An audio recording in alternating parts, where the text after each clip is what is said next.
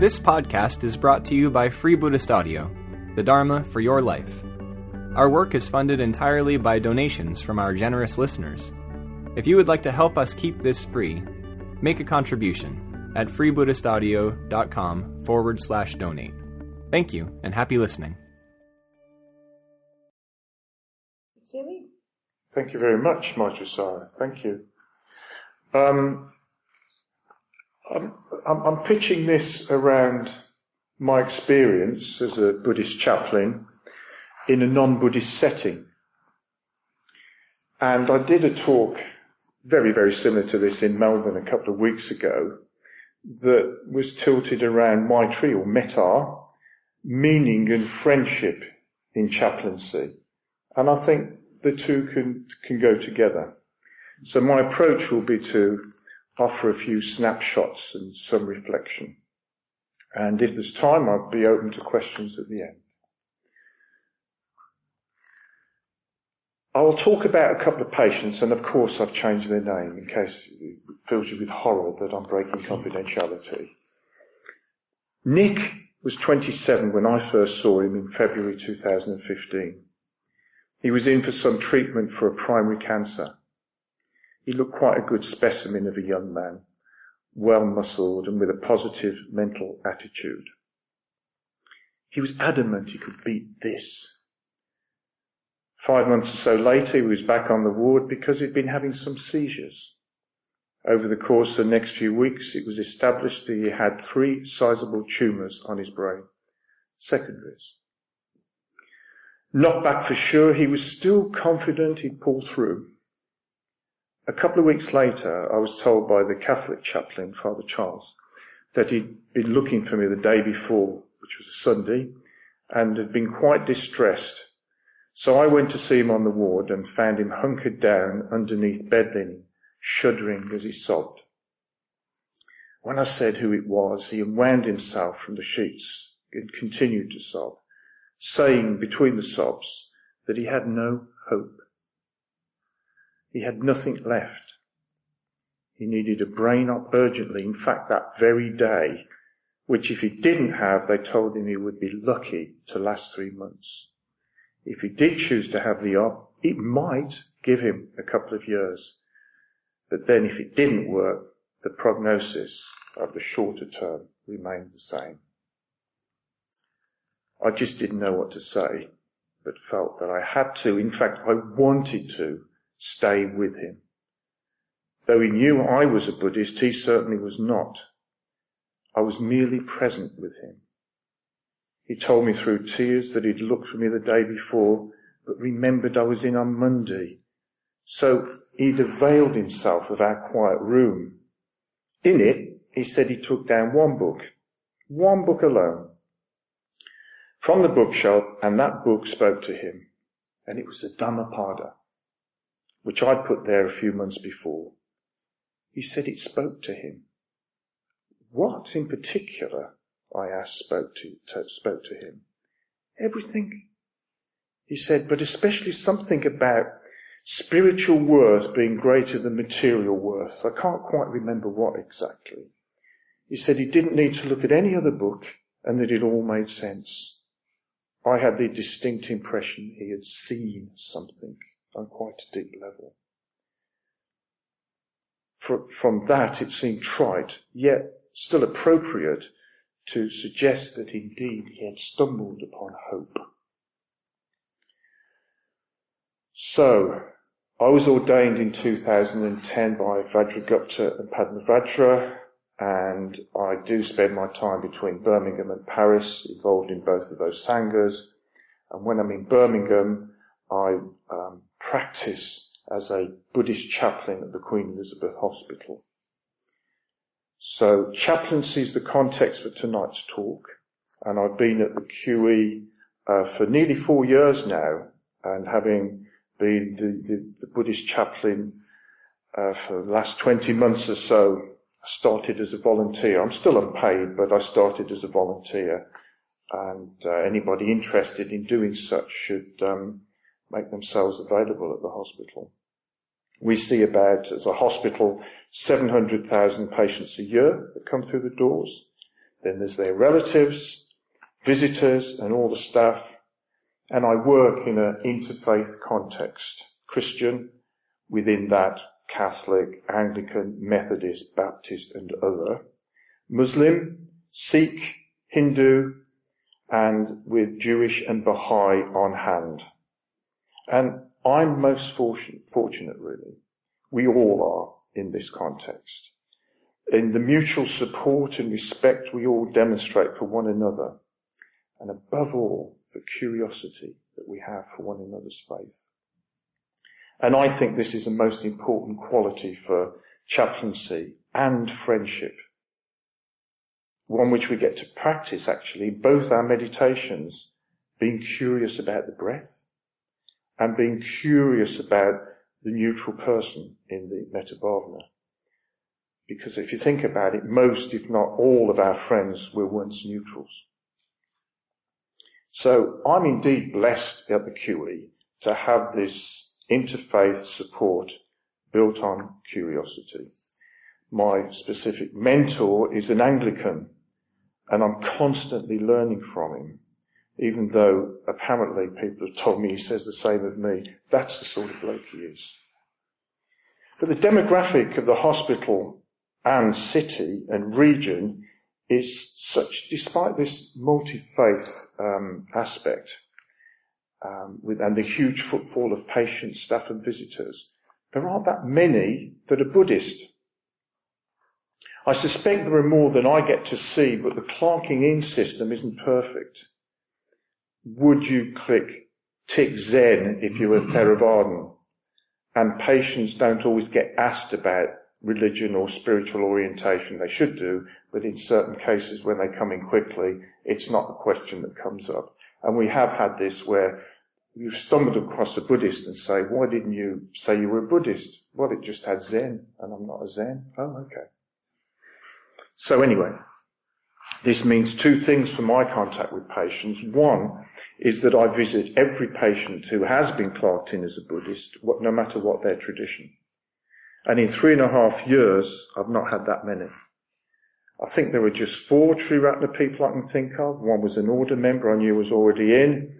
Somebody I hadn't previously met, but just started to come to the centre, an order member told me about. Somebody else I've been alerted to via an order member. And I stumbled across one Sangha member on my rounds. Otherwise, in the main, the Buddhists are Chinese or Vietnamese, mainly Chinese with limited English, and who want chanting.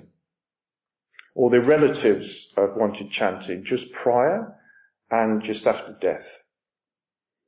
And I've noticed that our refuges and precepts are shared with Sri Lankan Buddhists, that's Theravada, I think, and even had the same tune, which is rather nice to chant together.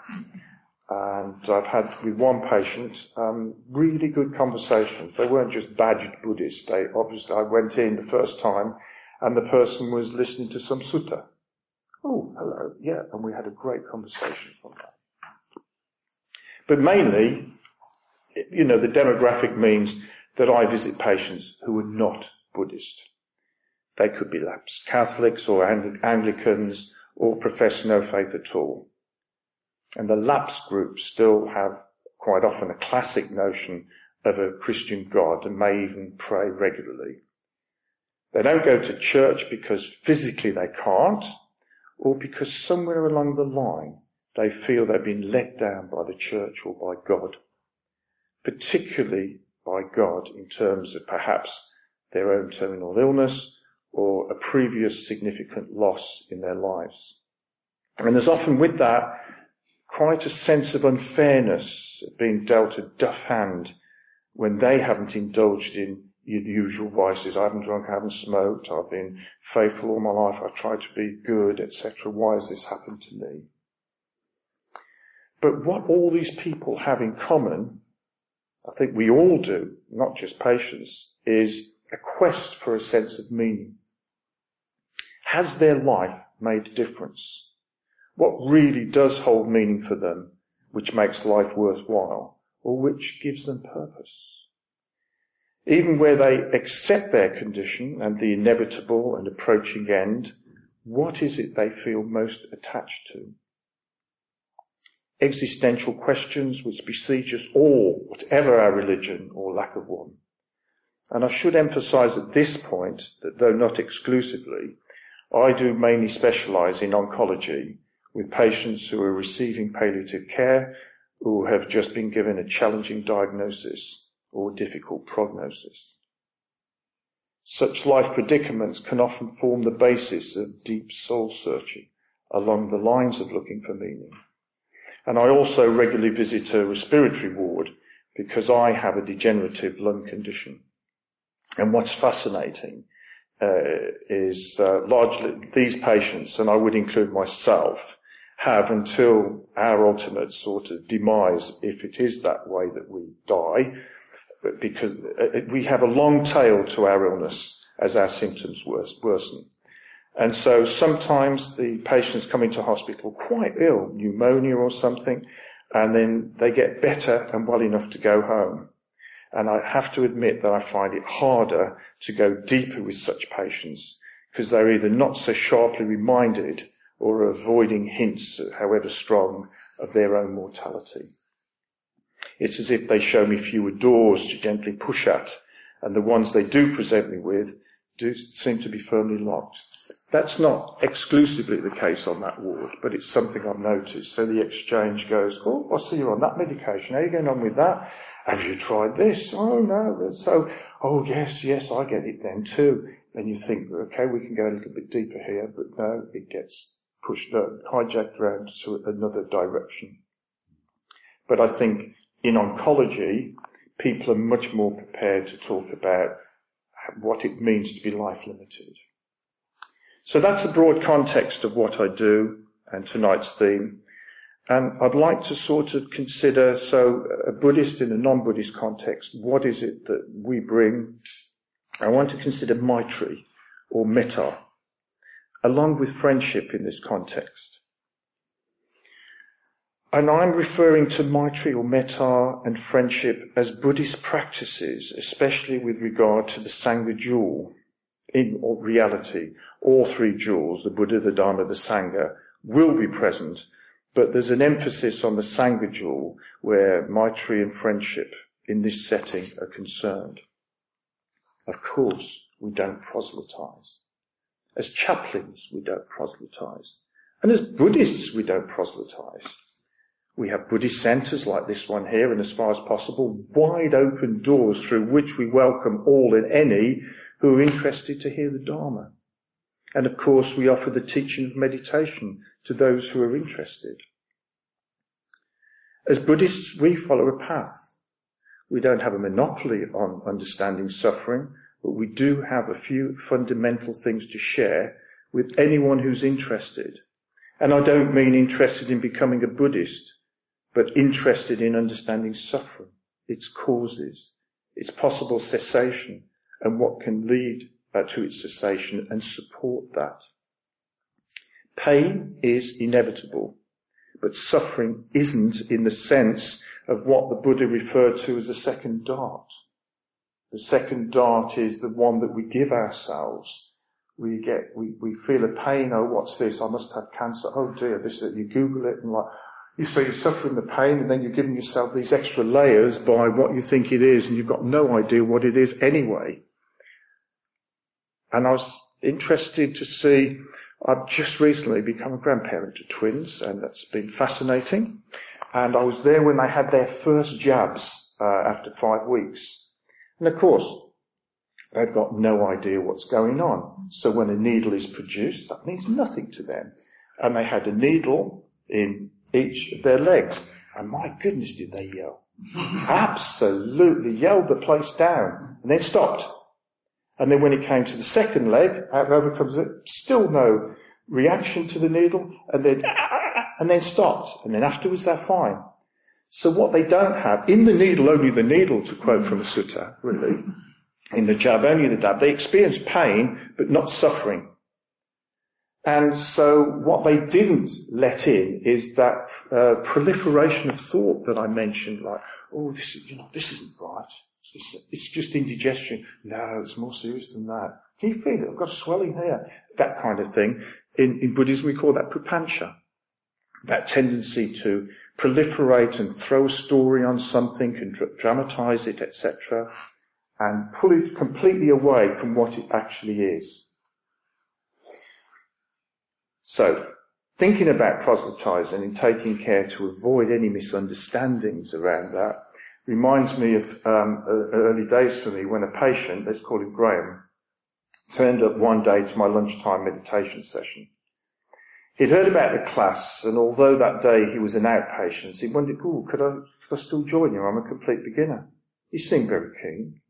And even as somebody off the street, I'd have still welcomed him in. He said he had a heart condition and a cancer with secondaries. And I could sense from him to come and ask and then to do such a thing as meditation would have been, prior to his illnesses, something way outside his comfort zone. He was prepared to give anything a go in search of relief. He knew he was terminal and it couldn't be reversed, but he was also looking for meaning as well as relief. He was after sense. He sat next to me and we did the mindfulness of breathing. And at the end of the session, he had a trickle of tears running down his face. And I said, "You okay?" He said, "I've never felt anything like that before. And that's the most peaceful I've been for some months. Where could I go to get some more outside the hospital?" He told me where he lived. And it was as plain as this nose on my face, which is quite significant if you're listening on the tape, that it had to be here. Geographically, it had to be here. Though I do know the community of interbeing also meeting mostly. So I just ran along the corridor to see my boss, Richard, who's an Anglican reverend. I said, "He's asking me where to go, and it has to be here. I don't want to proselytise." He said, "You're not proselytising. He's asked you. Tell him to go to the Buddhist Centre." So I rushed back and gave Graham our details, and he's somebody who came here for a good while till failing health prevented him. And what's more, a genuine friendship has grown between us. He still tells me from time to time he's not a Buddhist. But I just joke with him saying, "You're just being semantic." So Maitri or metta is actually the only open-hearted response to another's existence. It forms the bridge connecting two people. I say two people because I'm talking in a chaplaincy setting, which is mainly about the intimate and open connection between two people.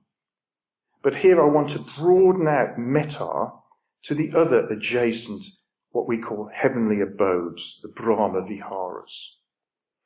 Out of metta grows karuna, which is compassion, which is a more precise response to suffering. And I did, for quite a while, in my work as a chaplain, see karuna, especially in terms of palliative patients, as the one and only response to people who are dying. Then a Buddhist colleague of mine and fellow chaplain at that time showed me by example that mudita, another Brahma Vihara, which is empathetic joy, was also possible. And it's not either or all, or is karuna exclusive to mudita or mudita to karuna. So the two can be present together. Maybe, say, on trauma wards, and in trauma wards people can come with complex and compromising conditions, go on to overcome them, and walk out of the hospital to resume their lives. And this seemed to me the most appropriate occasion for mudita. But what my colleague showed me, however, was that mudita, like hope, could be present in the tiniest of gains, such as finally arriving at the correct pain control balance for a patient, or a patient being able to go home for a night or a weekend. Yes! Not like, "Well, that ain't going to do you very much good, is it?" You know, internal dialogue to self. It was like opening up. What about the present moment that we talk so much about? Yeah, that is, and you can feel that sense of joy that they have of making that, what in other terms, even to them previously, would have been a small amount of progress. When you enter a patient's space and say, "Hello, I'm Elizabeth, especially with what's a funny name to them. I'm a Buddhist. You're both laying yourself bare as well as declaring yourself available for whatever it is they want to share with you at the outset. And at the outset, they might not be aware of what it is they do want to share. And in terms of metta or maitri, you're just extending the hand of friendship, which is a kind of spiritual friendship. If they take it, and I'd say mostly they do, then you're in a relationship which can quickly become transparent, intimate, and meaningful, whereby they can offload their fears, worries, questions, and searchings. But be warned, this might turn out to be a heavy load for you to bear, to witness another's pain and suffering. And you'll need your own coping measures, strategies, and support. Of course, you have to do it without preference or judgment. And I like to walk through the ward before I start, looking quickly into each bed section and observing my own reactions accumulated over lifetimes of judging what I think people will be like and how they will be along the lines of like, don't like, neutral, might be different, oh, they look nice and approachable. But what I love most is seeing my preferences being proved to be misguided and rash and just plain wrong as I practice physical metta-bhavana and allow myself to be open equally to all and discover just how wrong and misleading these prejudices and predictions can be. And the prejudices and preferences dissolve on contact and on fast-growing familiarity. And it constantly surprises me how you can walk into the space of a total stranger and within minutes fall through a trapdoor of intimacy together. And sometimes patients will tell you that they've shared or revealed more to you in 50 minutes than they have with a partner or close family member. The proffered hand of friendship from a stranger, once taken up, affords an anonymity which makes intimacy somehow safer. What's more, through your presence you can be a mirror to their innermost thoughts and feelings. Our Dharma practice informs every interaction, and yet it doesn't have to be explicit. Sometimes, though, it's invited, like when a patient says, well, actually, I'm a committed Christian, but tell me, why don't you lot believe in a creator God? And sometimes this can come when you least expect it, but it's always welcome because it affords the opportunity to get close to someone. And I think getting close to someone really sums up what it's all about for me. There are occasions when I'm with someone, listening to them, looking into their eyes, but there are also thoughts about what train I'll be getting later or what I'm going to have for lunch. But there are other times where I can actually feel at one with the other person. I am aware that they have the condition, and as far as I know, I don't, but I feel we are joined in a common enterprise where it no longer makes sense to conceptualize in terms of the duality of self and other. It's as if we've melded together, not just us two exclusively, but that's where it's experienced most acutely. And it's not about it not happening to me and it's happening to her. It's more a question that it's happening to an organ or in bones that's in a shared part of us somehow. And maybe consciousness is a bit like that. What is my consciousness as opposed to consciousness as such? I'm not going to answer that. I'm just going to put it out there, and it's something I keep coming back to, and I think we should keep coming back to. We do it to some extent in one of the meditations of the 6-element practice. There was one terminally ill patient I built up a good, regular relationship with, who said that she'd meditated for years but wasn't a Buddhist. In her terminal illness, she'd become more Buddhist curious. With understandable difficulty, she'd slowly come round to accepting her fate, but found it unbearable when she closed her eyes and imagined her 2 daughters crying at her graveside. This attachment was made all the more difficult where one of the daughters had pleaded at her bedside not to die. And this made me think of the sutta of Kissa Gotami and the mustard seed. It's the sutta where Kissa Gotami has just lost her child and she takes the lifeless body in her arms in the desperate hope that the Buddha would revive it, could revive it. And he tells her to go and get mustard seed from a household where nobody had ever died. You can imagine what happened there. They had mustard seed. A few weeks later, when I was with this same patient, she was preparing to go to a hospice, something which she never wanted to do before, because that would have meant she'd have to really acknowledge that she was dying. So this was progress. We talked some, and though it was weighty, somehow it was held lightly by both of us. And before I left, I saw that her tea had gone cold, so I offered and made her a fresh cup. When I brought it back to her, I said, "Is there anything else I can get you?" I was thinking like a biscuit or going down to get a sandwich. And she took hold of both of my hands and pinned me with her eyes and calmly said, "Can you make all this go away, please?" I certainly wasn't expecting that. And all I could say was, "We both know that's not possible, don't we?" And she nodded. She nodded in assent.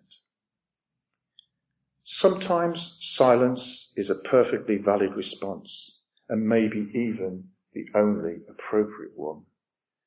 So sitting together in a shared silence, bearing witness, being present is all that's needed. Besides, often we are in wordless spaces or spaces too vast for mere words.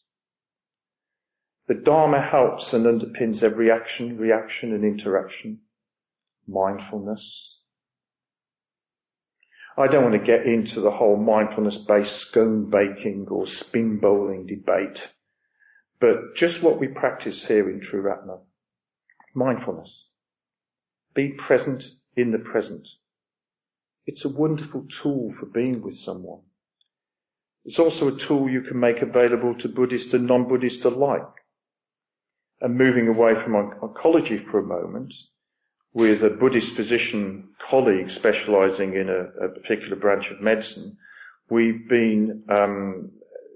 had some very encouraging results in managing pain and sometimes actually relieving pain, long-term pain sufferers with long-term illnesses. We brought meditation to it. And the consultant friend says that the mindfulness sessions have had superior outcomes to any medical ones in long-term patient care in this case. And this has been written up in the clinical notes, and his colleagues are on board with it as well. And in a way, this is very much breathworks territory, and partly how it came about. But that breathwork story merits more time and consideration than I'm able to give it now. And it certainly helped this consultant friend who's a committed Buddhist, because that's what initially flung the doors wide open in having a different kind of access to the patient. In fact, my boss was really pleased about this, wanted to do some research, wanted us to talk in public about it, write it up, and we both said no, because it's great that it does what it does, but having some idea what the NHS would do with it, they would see it as, evidence-based outcome, and what chaplaincy is doing, particularly the Buddhist, is relieving people's pain. And really we wanted to say, well, it's everything else we do that's important that we can't measure. It is these sort of what we call significant conversations that how would you measure them? How could you bring a tool to measure them? So we did not want to be reduced to just delivering pain control in some way.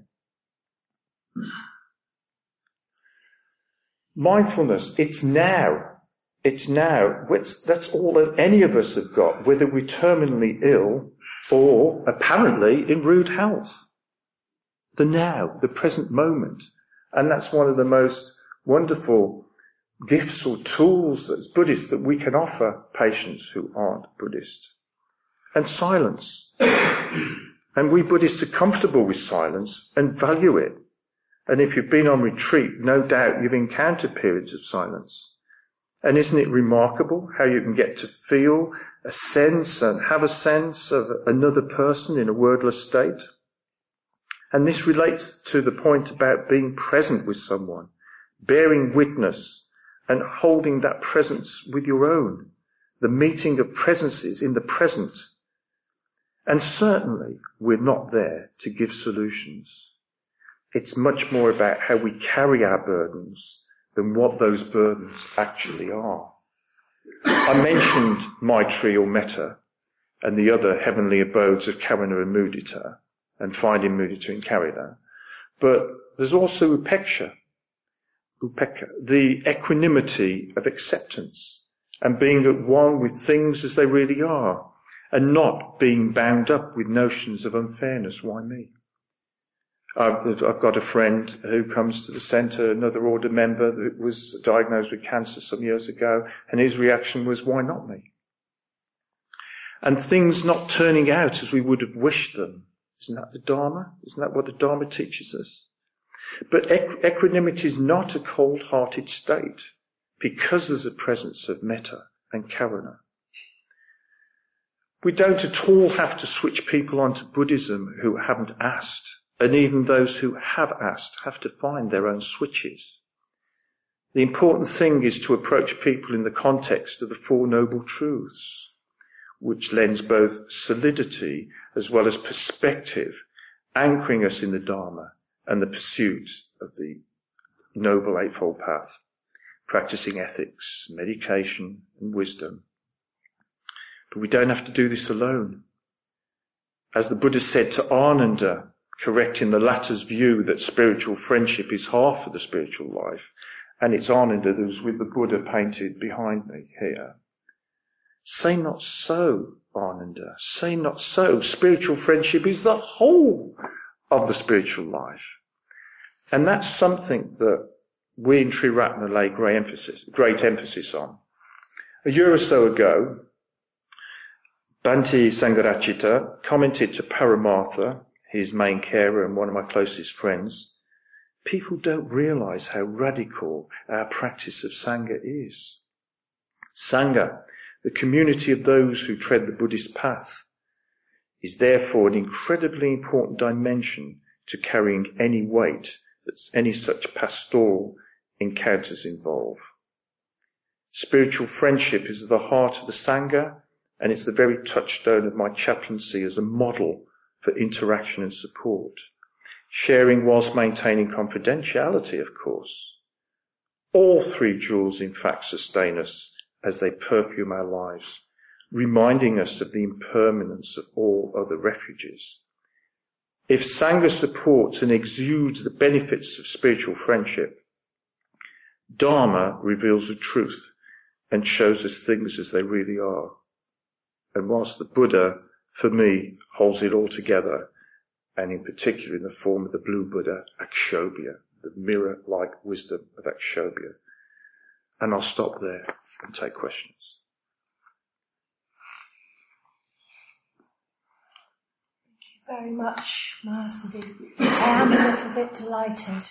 There's something about how articulate you are, and the heart and the groundedness of it, which is an amazing combination.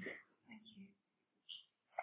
So, any questions you want to ask? It's sort of a thing, isn't it, that kind of switch from the listening to the sort of, but let's kind of get into what did you mean by... The other thing I just want to add is that I'm making a lot of assumptions here about you as an audience, and if any of you are going through a difficult period, or you have somebody close to you that is, and this has touched something for you or in you, please feel you can approach me if you would like to do so. Give me your name and number at the end, and I'll happily meet up with you. What do you find is your best coping mechanism for dealing with really difficult situations like the ones you talked about?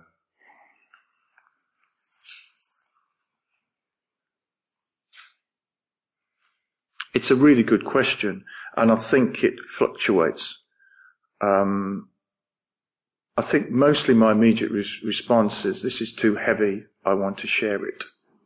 And so I will seek out my mentor, probably at the end of the shift, but if necessary, straight away. And I think just going back to Dharma, reflecting the Dharma about impermanence, about the presence, and about things turning out not as we want them, and, projecting out, why me, why does this happen? Part of me thinks, I'm amazed that more things don't go wrong more of the time for all of us. We're complex mechanisms, aren't we? That doesn't really help. That's not something that helps, but it gives me perspective. And another coping mechanism is quite simple, is I go and have a quiet moment. I can't go from that patient and you go, morning, how are you? Yeah, I have to make a break, and I'll probably sit with my eyes closed in a quiet room.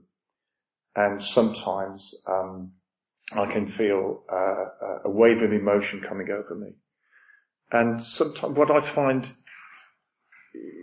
where I find I need the coping mechanism most is in the dosage.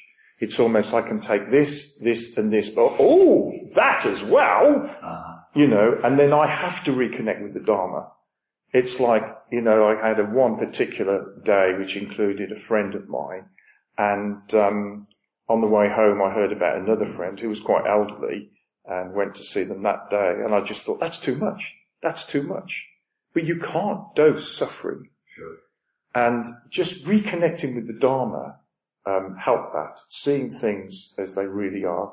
And I think for me, so sharing it, particularly, professionally with my mentor, and sometimes without naming names, I might take it to my chapter. Close spiritual friends saying, I find this burden really, really, really difficult. But otherwise, when I say akshobhya, I mean really connecting with akshobhya. Big inspiration, blue sky, that mirror-like thing. Well, that's what it is, sweetheart. It is like that. They're there, Yeah. But I think we all need a coping mechanism. And I think I'm trying to get it at the hospital that you don't just do a shift, even as a volunteer. You have to download at the end like Samaritans do. It's just wrong to try and keep it in. Especially, it could be over a few weeks. Yeah. And sometimes suppose, it's not that you don't cope, but it's hit you hard. You've taken a big tackle, as it were, and all the wind goes out of you.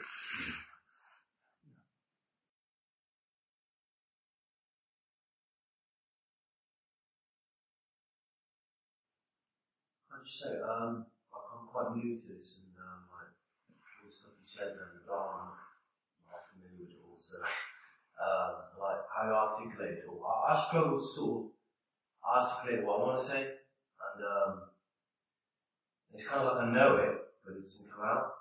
Would you say meditating has helped you with that, or would that help you?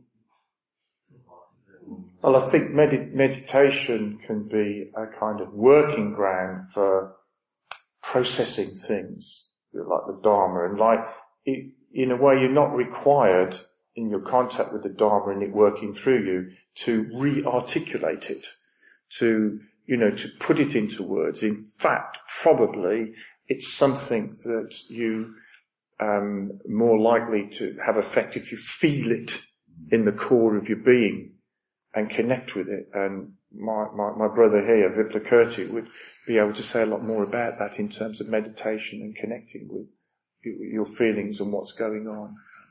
So I wouldn't worry too much about the intellectual space or challenge, but what do the points of the Dharma, you don't have to read it all, but, like little bits of the Dharma, what's speaking to you, or what's challenging you, and work on that for a while, work that through with your meditation.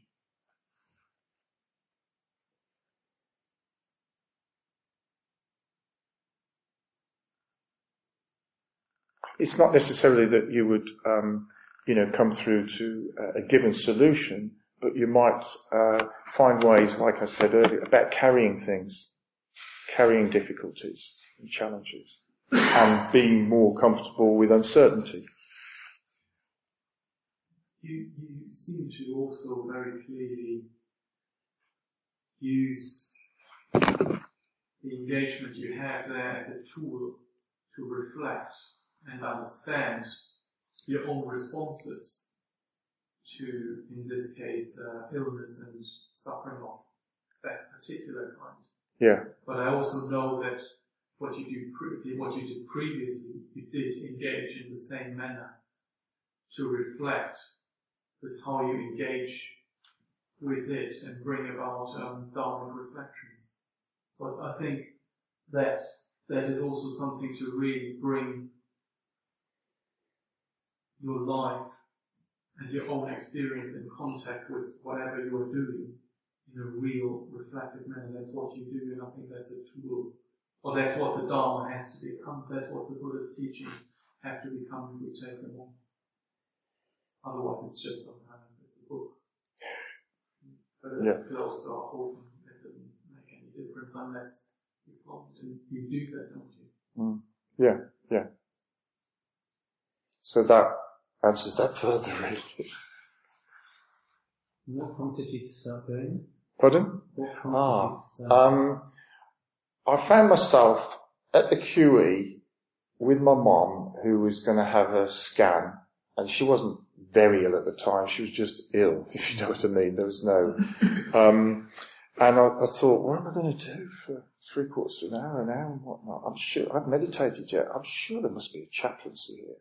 So I found the chaplaincy, sat in the chapel, meditated, and walked out, and the office door was open. I walked in, and out of my mouth I heard the words, "What do you have to do to be a chaplain here?" Hello. And it just was that. And the night before, okay, so no, that's it. But I felt that it's something that I could bring to it, because I have had a contact in my personal life with death, a lot of death over my lifetime, to various degrees of knowing people, and illness, and taking people for treatment, and it's not that this is great, I was very comfortable around it, really. And also with that, and what we learn as Buddhists and what we take into our heart as Buddhists, I thought, surely something here that I could put together and make some sort of contribution, gesture. So it's really that.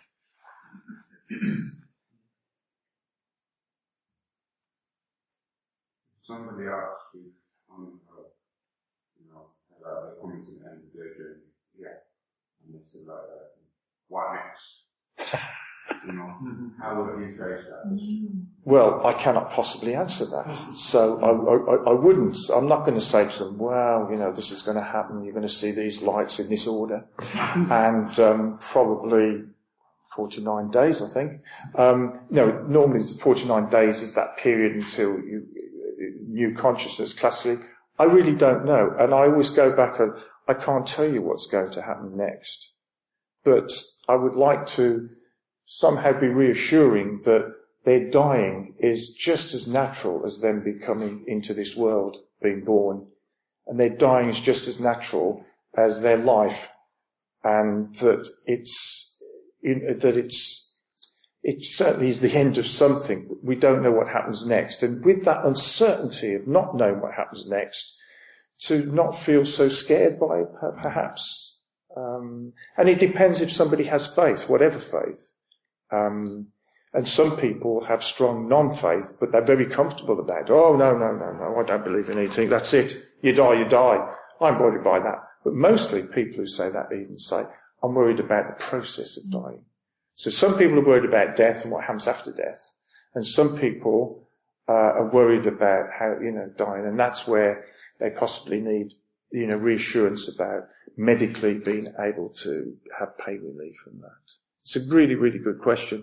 And if a Buddhist asks that question of a Tibetan background, they probably have some idea of what the kind of response they want from me. So if I had such a patient, I'd probably be looking back at Shenpen Hukum's brilliant book. I have a reading list here.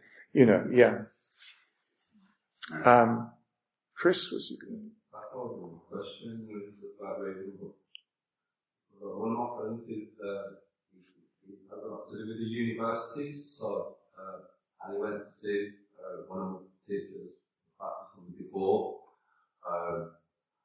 and basically to discuss with him about, there being more facilities and things for people from different traditions. Yeah. So, I was just wanting to ask you, obviously, you will have patients from different traditions. Yeah.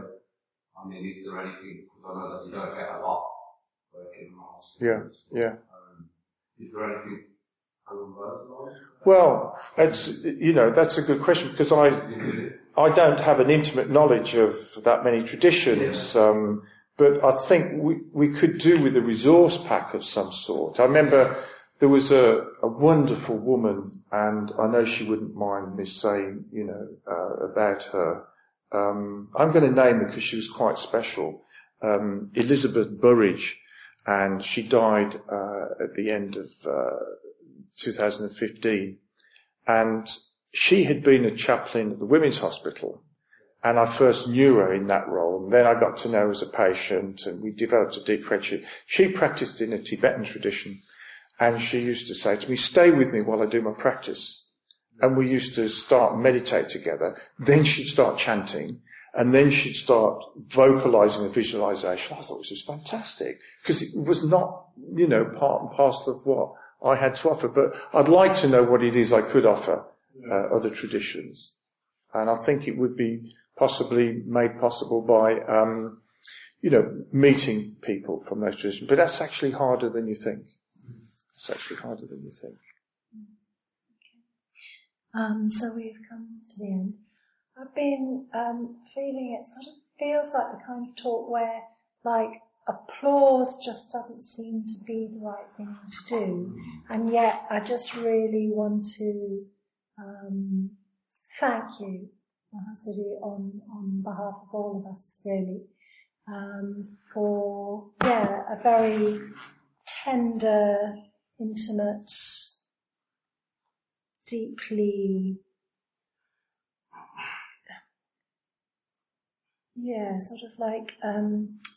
reality touching talk.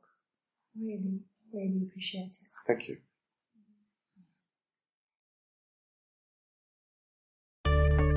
We hope you enjoyed this week's podcast. Please help us keep this free. Make a contribution at freebuddhistaudio.com/donate. And thank you.